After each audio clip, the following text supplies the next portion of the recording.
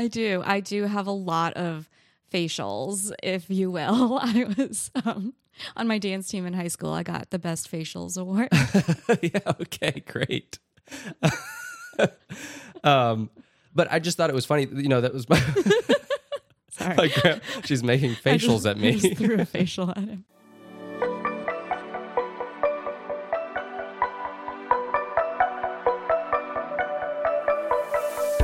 Hey there, sexy techies. Hey, everybody. I have some exciting news for the podcast. Yay! I love exciting news. Yeah. So starting this season, including last episode, we're trying out putting our full episodes, videos on YouTube. Cool. So yeah. So now you can listen on any, whatever podcast app you like, or watch on YouTube, or both if you choose. You can see just how awkward I am when I talk. It's going to be awesome. Both of us.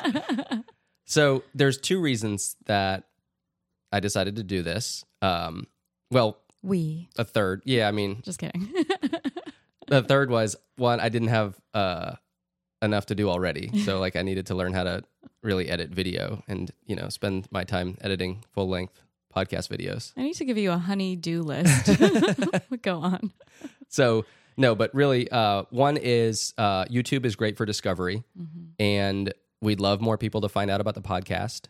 And so we're going to try this out and see if people like it, and if we get more listeners and viewers to the podcast. Awesome. Yeah. So, number two, though, and the real reason is last season. So if you follow either of us on Facebook or Instagram, I would make clips of our podcast videos and post them on Facebook. I didn't do the full episodes on YouTube. And early on in the podcast, my grandmother told me that she saw the clips and she was like, "How can I watch the full videos?" And I said, "Well, you can't. You have to listen." And then we had to tell her what a podcast app was, and what a podcast was, and all that. And so she's been listening. But I know she really wanted to watch because she's like, I just really want to watch because May's so funny. And I love watching her reactions and the faces that she makes and things like that. I do have a lot of facials, if you will. I was on my dance team in high school. I got the best facials award. Yeah. Okay. Great. But I just thought it was funny. That was my. Sorry. She's making facials at me. I just threw a facial at him. Okay, go ahead. My grandmother was, telling me she wants to be able to watch May. So her grandson's wife. And I was like, "Oh, thanks, Graham." And she was like, "Well, I like listening to your voice too." So we're going to have the videos there. At least we're going to try it out for a while. Go on YouTube and subscribe and like our videos. If we can get enough people to watch them and make it worthwhile and subscribe and and the channel grows and the podcast grows and stuff like that, we'll keep doing it. So do it for us and do it for Graham. Awesome. Okay. So I'm excited to see what this is going to bring about in terms of more listeners. Do you think that having it a video, our podcast as videos on YouTube, is going to make a difference in our audience? Yeah, I mean, you never know, but it can't hurt, and it's something I'm willing to experiment with. And I mean, there's billions of people watching YouTube, like we talked about in one of our episodes in season 1. So, I wouldn't be surprised if we get some additional listeners or viewers from it. Yeah, awesome. I know it's kind of a cool experiment. Speaking of experiments, that's going to lead us to our first little segment that I'm going to talk about. Of a startup that has to do with science. It is a fairly new ed tech company called Labster.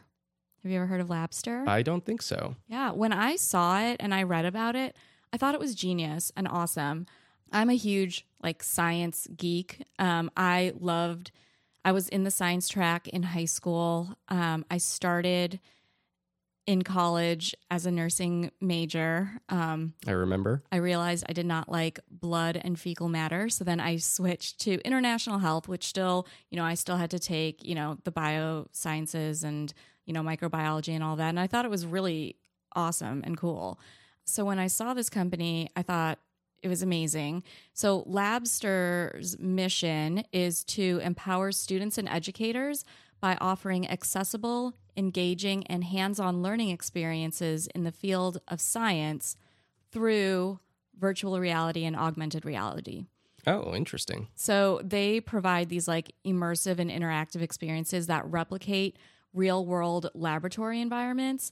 So if you are at a school or, you know, if you're a science teacher or something and you don't have access to, you know, these state-of-the-art laboratories, you're still not, you know, behind in learning the advancements of science, which I think is really cool. Their goal is to provide equal opportunities for students to explore complex scientific concepts in a safe and interactive virtual environment. So their key strength is accessibility, which is huge, like right now. I mean, everyone's talking about how the disparities in, you know, our socioeconomic climate has to do with everyone's accessibility to certain things and, you know, being ahead in like the tech and science industry, you need to have access to some of these things. So I think it's really cool. So I'm trying to envision it. Is it so do you like you strap on some like AR or VR goggles and like they have software and like you can run experiments virtually? Yeah, there's different lessons that it has, and you kind of like click on it and then you're able to just like kind of go through a lab in like 3D. Okay. And explore a laboratory. I was listening to one podcast kind of explaining it, and one of the teachers was talking about how her students did just like lab safety, like VR, like VR.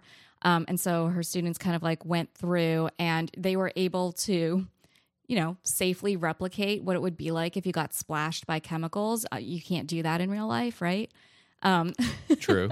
And that you had to like, and how quickly you had to like run to the eye wash station, or else I guess the Labster like can make you permanently go blind in their AR like world. Yeah, and real consequences. Yeah, and so that you know that's just the lab safety like chapter of it, but they are taught real world experiences just like within the lab, and then also able to like discover new things virtually. This teacher was also saying that students, when they were doing that safety like experience, some students would like try to help the other students like go to the eye wash quickly because like nobody wanted, you know, a lifetime of blindness. Yeah. So it's kind of cool. Yeah. So it allows millions of students to access high quality education, which was previously unreachable because physical access to like a quality lab is lacking for so many. And instead of like reading textbooks or watching a lecture, which is what, you know, a lot of schools were doing that didn't have like really great laboratory, you know, access, they can now have this like immersive experience. Some of the things that they have on there is analyzing samples for life signs on Mars, solving a murder mystery with DNA analysis, and even identifying a new virus. So all these things you can do virtually now, which is kind of cool. Yeah, that's interesting. Just a little backstory on the company. So Labster was founded by Michael Bodeker Jensen. He is a bioengineer. He calls himself a self-taught geek with a capital G. Only a geek would say that. I was going to say, that makes him sound cooler. He has always been, you know, interested in like new and emerging technologies and gaming. And through his early experience working in a gaming cafe, which I did not know existed, but here we are. Yeah, remember those old internet cafes that we used to have in the U.S. too? I think they got shut down. Was that just in Florida or internet cafes? Like where you can? I just thought internet cafes were coffee shops that you could go to access the internet. Yeah, I think there was something a little weird going on there. Oh, okay. I don't know. But there was also gaming going on? I'm not sure. Oh, okay. I'm going to have to brush up on my internet cafe history knowledge. The internet cafe scandals of Florida. Well, so through, you know, he he had a lot of experience going to gaming cafes. He played video games, and he actually met his co-founder, Mads, in 2012. So Mads Bondi was a serial entrepreneur with a background in computer science. So Mads was also a professor, and they're based in Denmark. And he found that students were having difficulty staying engaged and arriving prepared for lab work. So they knew that there was like an issue with having students, be engaged in, going to and utilizing their labs, especially if they weren't well-equipped labs. There was this disparity with people having access to laboratories, but then they were also inspired by flight simulation training. And so through that was kind of like the basis of knowing that they could transform the way science was taught, and they kind of use that as their foundation. Okay. So their founding team obviously faced numerous challenges during the early stages of development because, as you can imagine, trying to capture the accuracy and detail of working in a virtual laboratory is probably not easy. I don't know. I've never built anything, but I'm sure yeah. the coding for that is extensive. But despite these challenges, Labster gained significant traction and support. They really targeted educators and students. And obviously, everyone thought that it was kind of a genius idea. Their early success led to collaborations with renowned educators and institutions, and they were able to align their program with existing curriculum to ensure that the simulations complemented traditional science courses. So it's not like they made up their own thing and, all of the universities and schools had to adjust their curriculum if they wanted to, incorporate Labster. It's like Labster already had what could supplement what they were already teaching. Okay, so like they took the standard curriculum for whatever grade in high school that is or whatever, and they designed their AR, VR labs around it. Yeah. Okay. Yeah. Which I think is, they know their audience. They knew who they wanted to target. And I think that was kind of brilliant of them. They talked to their users. That seems to be a trend. Yeah. So Labster initially raised $10 million in Series A funding from Balderton Capital, but since has raised a total funding of $147 million over 5 rounds.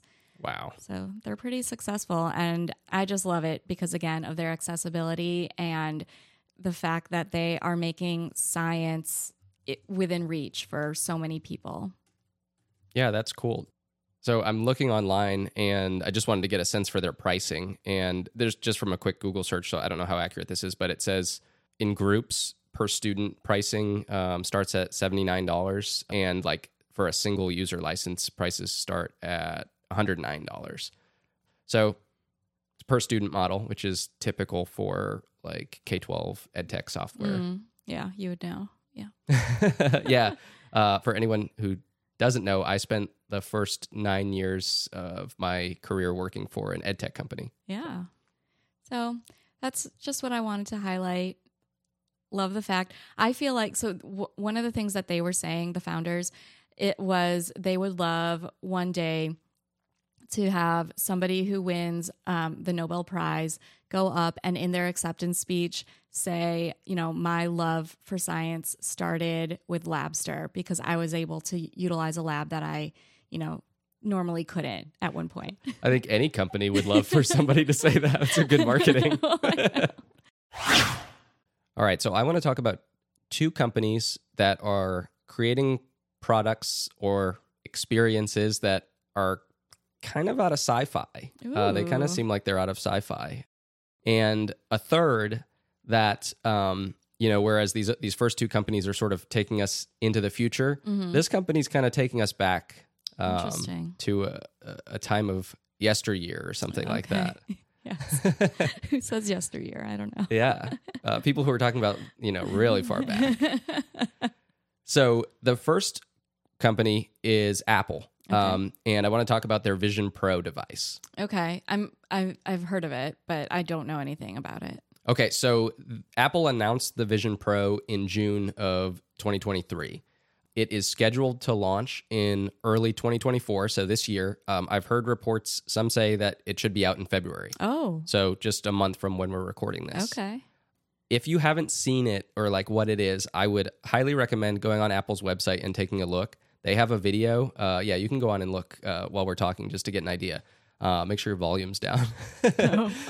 They have a video. I think it's like a 9-minute video sort of demonstrating it. It's a really cool product. So they call it a mixed reality headset. And it allows for what Apple calls spatial computing. So it looks like, if you look at the device, it looks kind of like snowboarding goggles, ski goggles, or like a scuba mask or something like that, although it doesn't cover your nose like a scuba mask. And it runs on something called Vision OS, which is Apple's new spatial operating system. What it allows you to do is see all of your apps in the space around you. Yeah. So like you're looking like in a room and you can see, like it's your phone across the entire room. Yeah. And just like floating apps in the room. You can make them bigger or smaller. You can navigate with your eyes. It tracks your eyes. What? You can select different apps. You can use some sort of like hand gesture to scroll websites. This is the future. Yeah, it's really fascinating. I can't wait to like actually try it. Yeah. Because what I'm seeing is like marketing material, marketing video and stuff like that, the hype. But we'll have to try it out. But you can view content in 3D, which is cool. And you can. The other cool thing is like, unlike VR goggles, like traditional ones, you can see your surroundings through the lens as well. Yeah. So like I could be seeing you and working and like seeing my screen at the same time. Oh my gosh. Or like if you were in another room and you walked in, I wouldn't have to take it off to like have a conversation with you. Like I can talk to you while it's on. That is some multitasking. Yeah. So it uses machine learning to represent your physical attributes realistically when you're like in video calls. So because you have this thing on your head, you can't have like a camera on you because like you could, but like you'd have this weird thing on your head. Yeah. So it somehow it knows what you look like, and it can map out what your mouth is doing, what your hand gestures are, like you had a camera on you. Wow. Which is really pretty cool. Huh. The technology, and it's crazy. So the video goes into this, but the resolution is like 4K quality in each eye. Like the amount of pixels that they've packed into these lenses is pretty insane. I have questions. I know you have so much more to say about this. There's a few more things. Okay, but as somebody who has very bad vision, okay, what if I looked at them without my contacts in? Like, how does it know? Because I can't see like past like a couple inches from me, and so how does it know that I'm actually like looking at the app? I think it's tracking your eye movements. It doesn't you're not going to have a good experience in it, I don't think, if you can't see anything. Right. But so you should probably use your contacts. I know, or get LASIK. I was just thinking that. And then how does that relate then with people who have glasses? It doesn't. I don't know. I'm not sure if there's enough room on it to wear glasses. Yeah, it doesn't look like it from what I'm. No, and it doesn't look like they'd be comfortable because it kind of straps around your head, right? Yeah. Like it would cover those. Especially because big glasses are in. So you might have to get contacts in order to use it. Okay. I'm not sure. I was just curious about that as somebody with impaired vision. Yeah. It's got 2 like super powerful microchips in it in this, relatively small headset. Mm-hmm. It's got a 3D camera too, which I thought was kind of interesting. So, it says so that you can create like 3D videos and then like view them in 3D, in like real 3D through the thing. That's crazy. But like, just looking at it, and I'll put a picture on the video stream so you can see it too. But like, it doesn't look like something you'd wear around town or like out. It looks like something you're going to wear in your house. So like, maybe you can make some pretty cool 3D videos of like, I don't know, something in your house, your dog or your kids or something like that, your cat jumping around. But like, I don't know. That's not one of the main selling points to me. This is the future. So this is going to be what we're seeing in the future. People are probably going to be walking around down the street. Video, content creators are probably going to be like, oh, check out A Day in My Life. And we're going to be seeing more people with these on. I think we definitely will. People are going to be wearing these things. That's crazy. So there's some different use cases for this thing that looked pretty cool. So one is video games. That one's not as interesting to me because like, we have the VR headsets already, that can do a lot of that stuff. Another is watching movies. Like watching movies on this thing, you could make the screen like as big as your wall. Basically, it's like you can make it enormous. For images, like panoramic images, like you can actually make it look panoramic, so it like wraps around you, like you're there. You can use it for just like casual web browsing. I think you can use it for like graphic design and like web development, like with your eyes, like you're working. Well, I mean, like you can connect it to your MacBook, and use it as like the screen for your computer. Yeah. Wow. And so like working is another thing. Like they're expecting people are going to use this thing for. Just like instead of a lot of us have multiple monitors. Right. Now you could have several big monitors up there and just or tabs that you can go back and forth between. Yeah. That's cool. Yeah, I mean it's a really fascinating looking device. People can probably work on their commute. I mean, not when they're driving. That's dangerous. Oh yeah, like on a train or something. Yeah, like if you're, it might actually encourage people to like go back into the office because they can actually, because a lot of times people don't want to go into the office because the commute, sucks up some work time. But if they can work while they're commuting, maybe. Well, I think it's more that it sucks up like your off work time. I don't know that they want to be working. I don't know. So this is not a cheap device. Initially. When it comes out, it is priced at $34.99, $3,499. I was like $34. So it's expensive. So that's a limiting factor for who's in the demographic that can buy this thing. Right. Another thing is, so Apple in their marketing calls it like a beautiful device. I think, I don't know, beauty's in the eye of the beholder, but like I looked at this thing, I wouldn't call it beautiful. I think, form factor wise and like design wise, it wraps around the back of it looks like you're wearing ski goggles. Yeah. It doesn't, they say it's comfortable. I'm sure it's comfortable when you first put it on. Yeah. But like, I don't know if I could wear it all day. Like 8 hours. Yeah. Like if I was actually going to be working with it. I wonder. It has a wire, like a cord coming out of it. I don't know if you can see that in the pictures or videos, but like that's because it's they didn't want to put the battery pack in the device because it would be too heavy on your face, on your head. Right. So it has a cord attached to a battery pack that you can like keep in your pocket. Got it. Yeah, I see that. It does in terms of like beauty. It does look sleek, at least in terms of like it's not.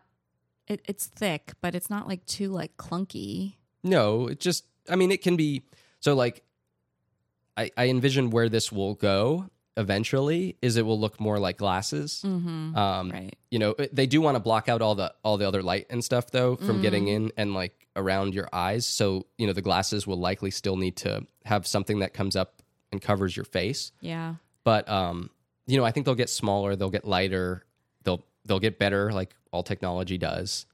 I wonder if this is going to start fashion trends, like if this is going to start dictating what actual glasses look like, because I mean glasses change throughout, the years in terms of what's in style. And I can see Apple kind of infiltrating like the fashion world and like trying to make glasses that, conform more to your head be what's in, and then everyone kind of follows suit. I bet. We'll see. I mean, who knows? It's interesting though. So there's already some competition out there. Like, I mentioned the gaming technology. There's like the AR and VR goggles and glasses. Most of it's focused around video games and like virtual worlds and stuff like that. Right. Apple with this product is more going for like your actual like practical applications that I mentioned. There is another project, though, on the horizon that will be a direct competitor. So in 2023, Google, Samsung, and Qualcomm announced that they were partnering to develop their own mixed reality device to compete with the Apple Vision Pro. Wow. So that is scheduled to launch at the end of 2024. Okay. And it's projected to cost about $2,000. So significantly cheaper. That's just the projection. I don't know what the eventual price will be. Yeah. And they'll have the advantage of hearing the feedback from those Apple Vision users. Yeah, definitely. So 'cause I feel like that's what they do. They like Apple will come out with something, there'll be some backlash for things and then they'll like improve upon it. It's all business. So I get that. Sometimes it works that way. By the end of 2024, we should have 2 of these devices out there that can do some pretty crazy stuff. Everyone's going to be watching the ball drop on New Year's Eve in 2024 with all different kinds of goggles. Yeah, I mean, you don't have to be in Times Square. You'll feel like you are. Right. What do you think? Would you get a pair of these? If it guarantees that if you have bad vision, you can still use it, then I would. It seems cool. I would want to not be one of the first users.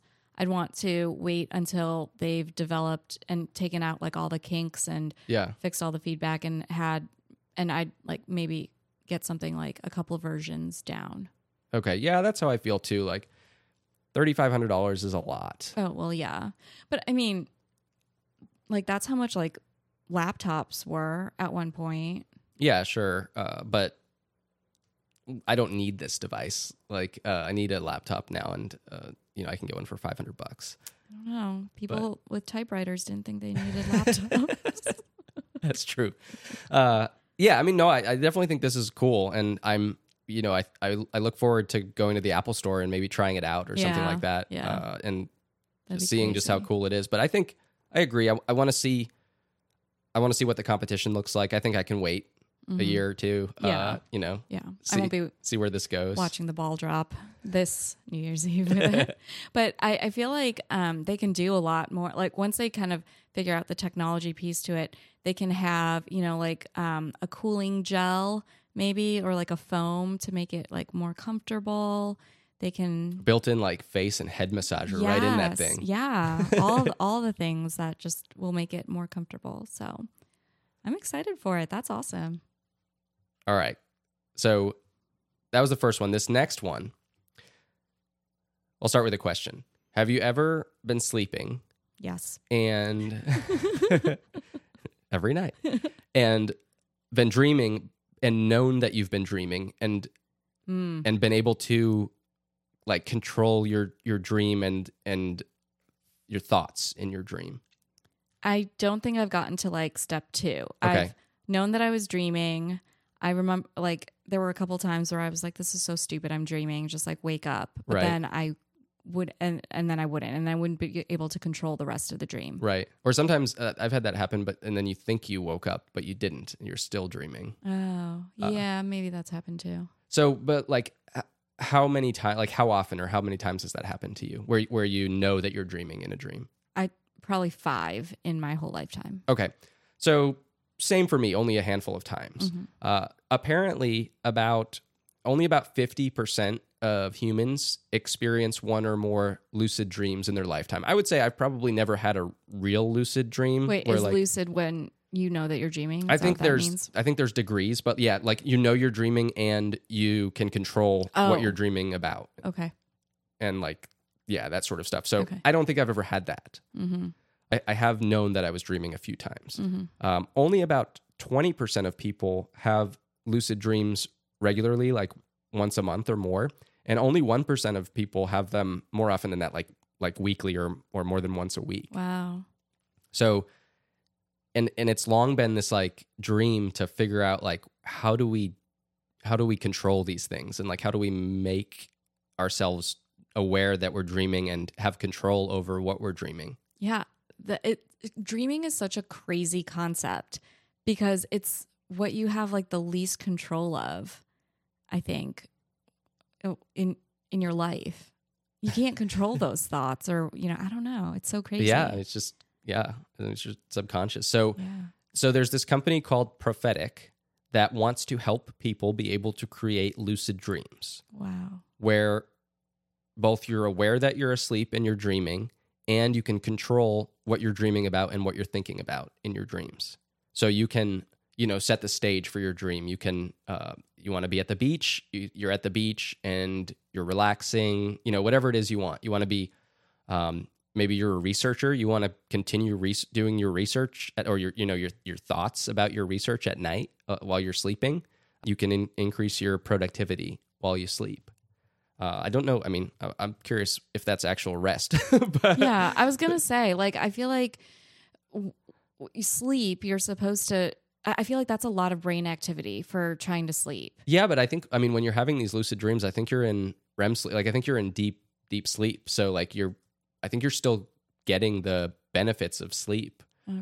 I mean, I don't know about if they're forced like this way because no one's done this yet. Right.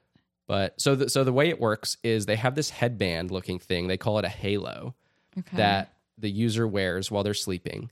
And it sends these like focused ultrasound signals into your brain to activate different parts of your brain and engage this like lucid dreaming state. Okay. All right.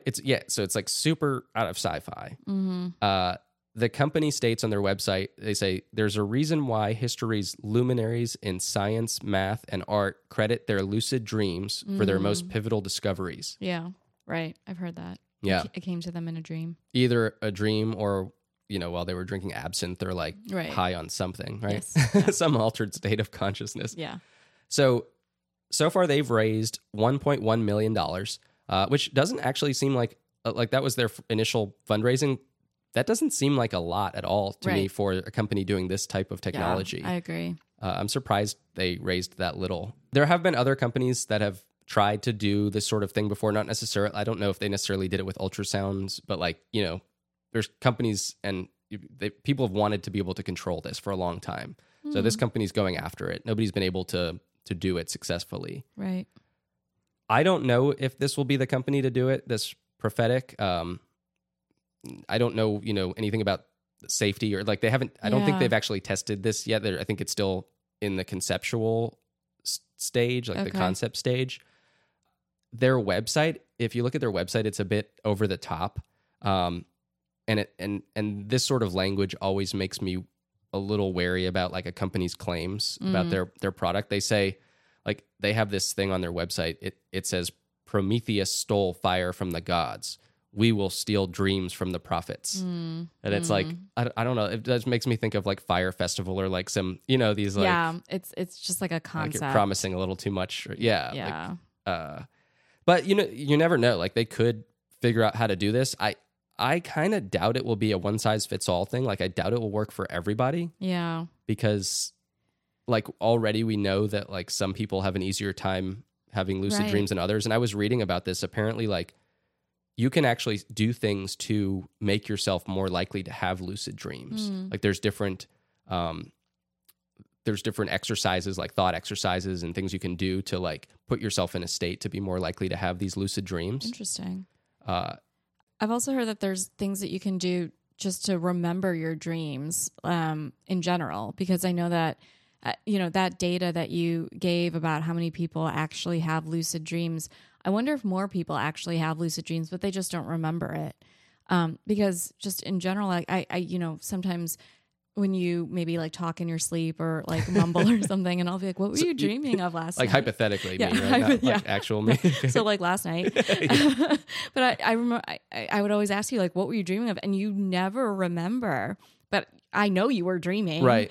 I don't think that probably wouldn't qualify as a lucid dream if you wake up and you like immediately don't know anything about your dream. Right. No, that definitely wouldn't. But just knowing that you had a dream in general, I think is something that people don't know. And no, I can't often control. don't remember any of my dreams. I remember I used to like be really into like what dreams meant and like the symbolism behind things that you dream about.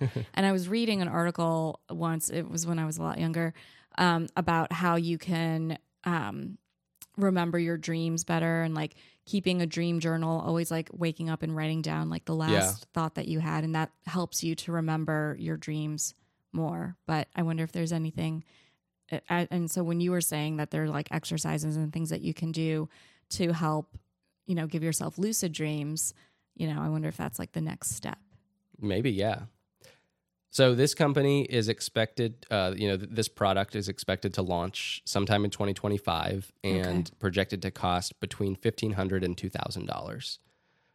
I don't know if that's accurate. Like I think they're pretty far out, so who knows what it'll end up costing. Interesting. If anybody wants to check it out, Their website is propheticai.co. Okay. Kind of reminds me of that movie that Leonardo DiCaprio was in where, they were like spinning the top to see if they were actually dreaming. Inception. Yeah. And like, I wonder if we would ever like be in that alternate universe where like we are actually like living in our dreams, because we can control our actions and things like that. Yeah, I have to see that movie again. I think I've only seen that movie once, and I remember after seeing it, I said, wow, I think if I watch this again, I'll like understand it way, like, I'll see a lot more things that I didn't see the first time. Right. It was that was kind of crazy, but. All right. So this third one is, this third company is doing something a lot different from the first two. Okay. Yesteryear one. Yeah. So those other two, they're testing the bounds of, technology and the future. This other company is bringing us back to the quaint past. And think back to before you had your iPhone. What device were you calling people on? My BlackBerry. Your BlackBerry. Yeah. You had the Pearl, right? I sure did. So Clix Technology is creating the Clix Creator keyboard for the iPhone. Oh. It is it looks like a case for your iPhone, like a normal case, but at the bottom of this case, and it extends a couple inches below the bottom of the case, there are physical BlackBerry style buttons. So it connects right into, like, the device connects into your phone through the USB-C or Lightning port or whatever. And it allows you to type using these physical buttons onto your iPhone. It gives you the little click, tap feel that you got from the BlackBerry. When you're using it, you do not need it. It doesn't require your on-screen keyboard to pop up, so you can type without the keyboard and save, space. You save a third of the screen or whatever it is, and the keyboard pops up. Yeah. It's projected to actually no. I think the initial devices are priced at $139. It makes your screen, your phone, a lot bigger. Yeah, it makes it a lot longer. So they haven't shipped any of these yet. The first versions ship in February. Okay. They say on their website. The later versions sometime later in the spring. It's only available for a few iPhone models. I think iPhone 14 and 15 models. Okay. Right now, you can look on their website. It's clix.tech if you want to check it out. What do you think about this? So, like, I thought we were beyond the whole buttons thing on the phone. I didn't think people wanted that anymore, even though, we talked about this in a different episode as well. Like, people thought they wouldn't be able to give it up, but now that, that didn't take long, and, now no phones have it. But I'm curious if you think you would use this. And I will tell you that when I read this, so I read about this on TechCrunch, and it was probably the most smug article that I've ever read about, like, technology. The person who wrote it, like, clearly thought this was a waste of like an idea, and doesn't expect it to do well or anybody to really use it, and doesn't really see any value from it. Was the feeling I got from the way the article was written. Interesting. Which is why I'm kind of surprised they even agreed to write about it. But but what do you think? Do you want something like this? Well, so I liked how with, like, when I would text on your Droid, I liked how when you touch a letter, it kind of like vibrated. Yeah. I don't know. There was like some sort of validation with, like, knowing that the letter that I touched was the one that was activated. Yeah. Does that not happen on the iPhone? Or is that if not it does, a I don't feature you can turn on? Maybe it is a feature. Okay. And maybe I'm just, like, not used to it anymore. But, like, I don't know. I kind of like the clicks and things like that. I do know that the autocorrect on my phone definitely knows, like, when I've been, like, when my finger's getting lazy and it just is kind of, like, dragging to the it knows what letter I'm trying to get to, even though I, like, fall short. So I wonder if that can happen with this keyboard now.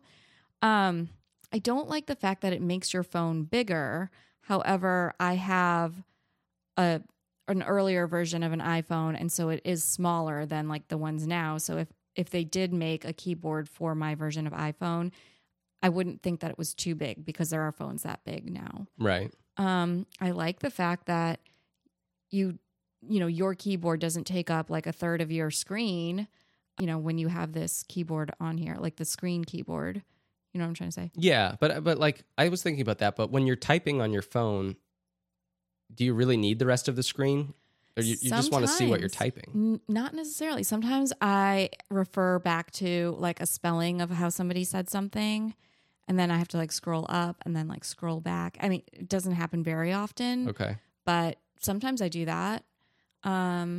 Okay, like if you're typing an email. Yeah. Yep. Or even a text. Like if I have to, I don't know, give somebody an address and I have to like refer back to a previous text or something like that. I don't know. I'm torn on it. Like, is it necessary? No, absolutely not. Like I can function without it. But if I did have it and, you know, would it be cool to have? Maybe. Yeah, I'm curious if there's a demographic that will, you know, want this. Like, is there, let's say older people, do they want their buttons, for instance, or? Interesting that you say that, because the first demographic I thought were the younger ones, because. Well, yeah, I don't know. It could be either. They're the ones that never had buttons. And because they're the ones that also, like, now they want those Polaroid cameras because they want to develop film, which is like, why? I mean, and so maybe like we need to be able to see our picture right away. It's like, you already can. I know.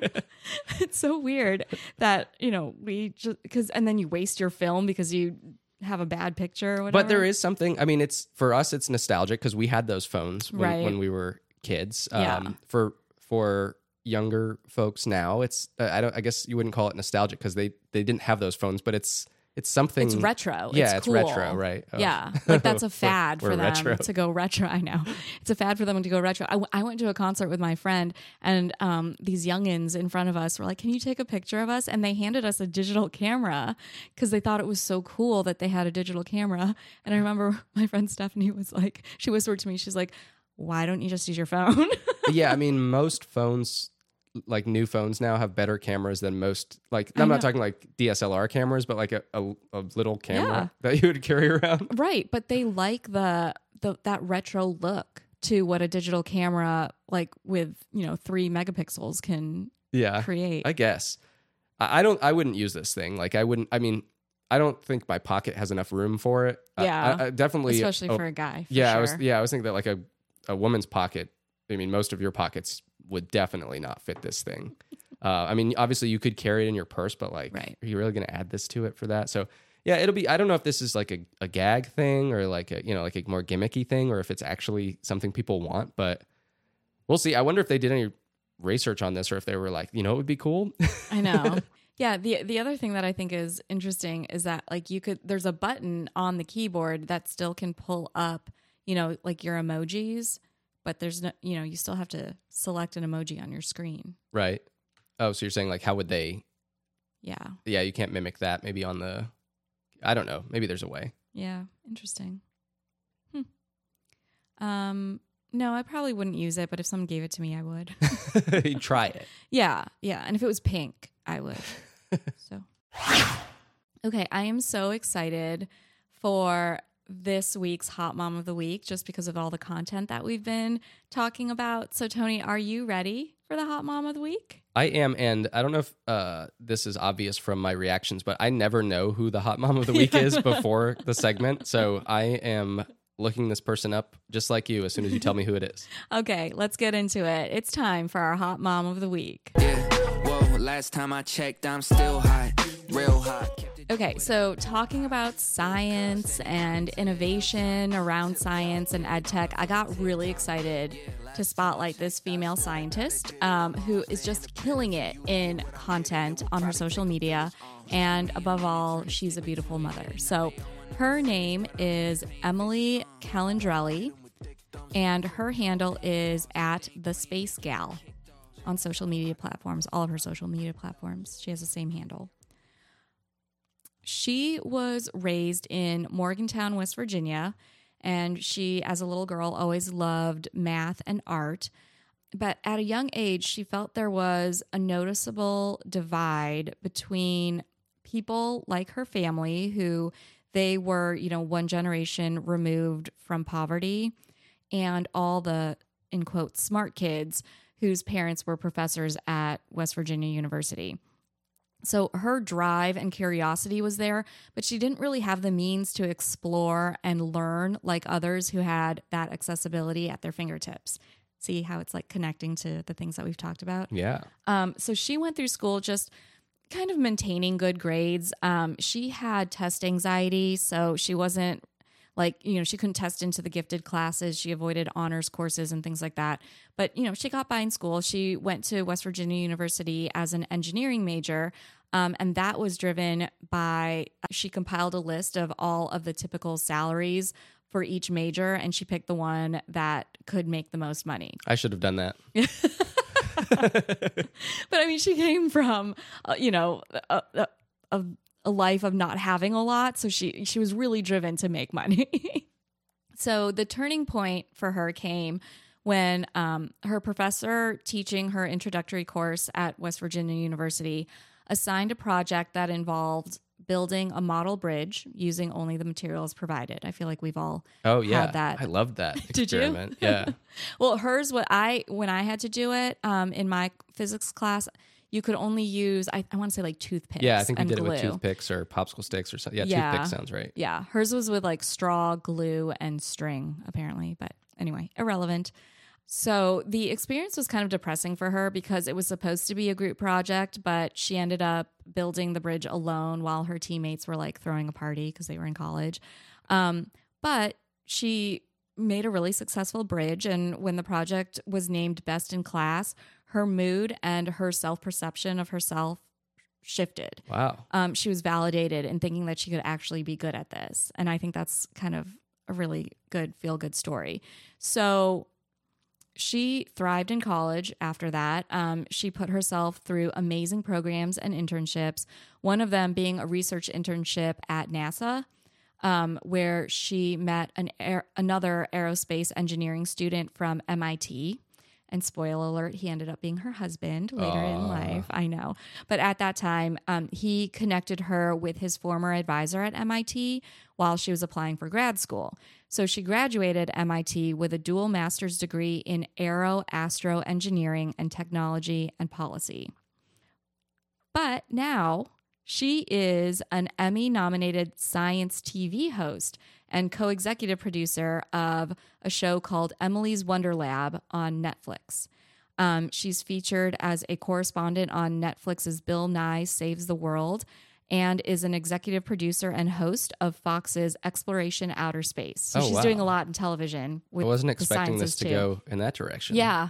I mean, she's kind of like the whole package. She's like brains and beauty and everything. So like she is able to, be this smart scientist, but then also, be out in the media, which I think is really great. It makes science a little bit more mainstream for people. And so I love that she's utilizing her knowledge to do that.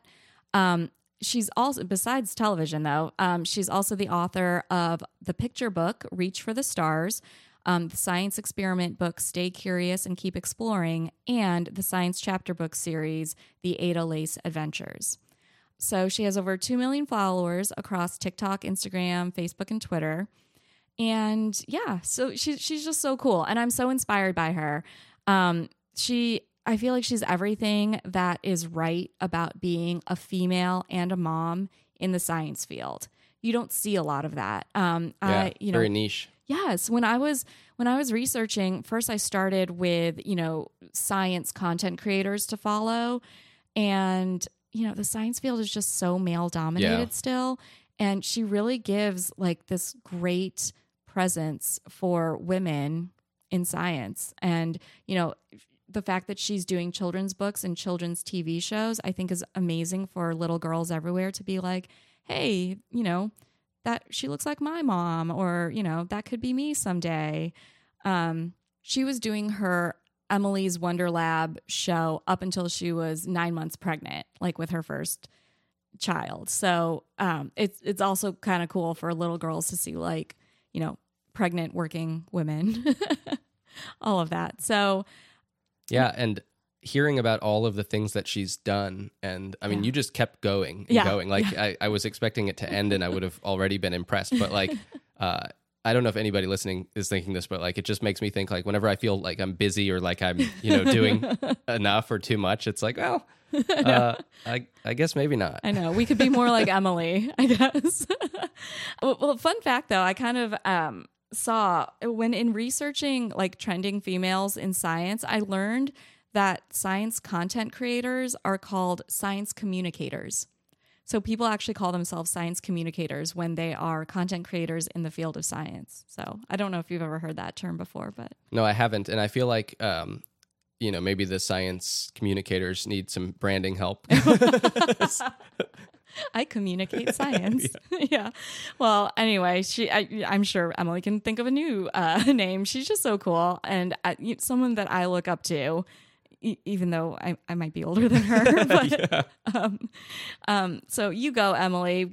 Give her a follow. She is at The Space Gal on all social media platforms. Well, that's all we've got today. If you enjoyed the episode, hit the subscribe button. And reach out on social media. .coms And Hot Moms. Signing off.